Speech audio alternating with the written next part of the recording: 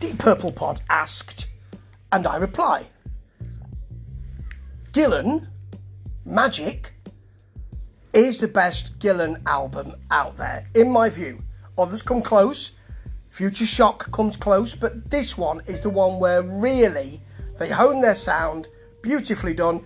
It even has a rockier version of Stevie Wonder's Living for the City, which has it's a bit rockier, and it has a big Yannick Gers guitar solo. He was there by this time. Got John McCoy on bass and Mick Underwood on the drums, and Ian Gillan, of course, on the vocals. It's been re-released several times, but I'm going to talk about the original because I remember hearing it more or less when it came out, actually, in 82, and thinking, that's rather good, you know, particularly Demon Driver.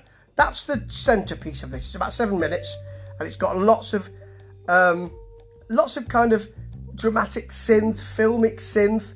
Then the band do start to push.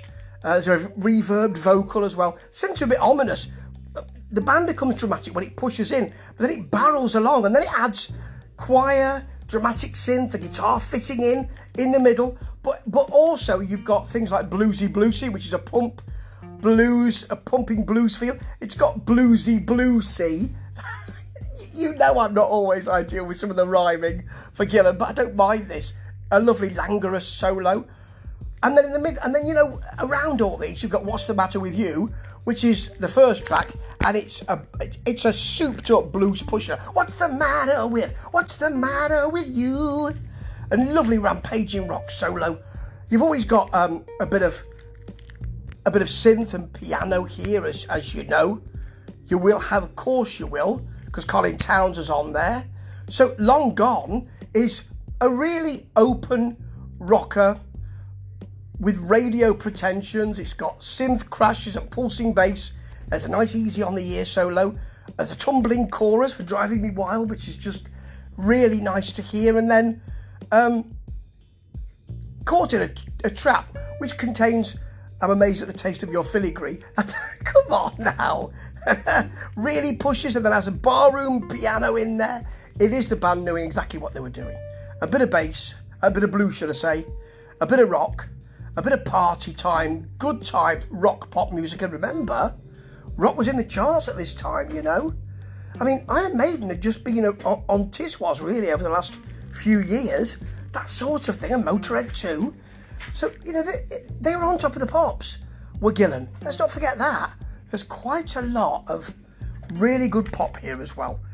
This is them, in their pomp, I suppose, and it's a shame that it's the last album.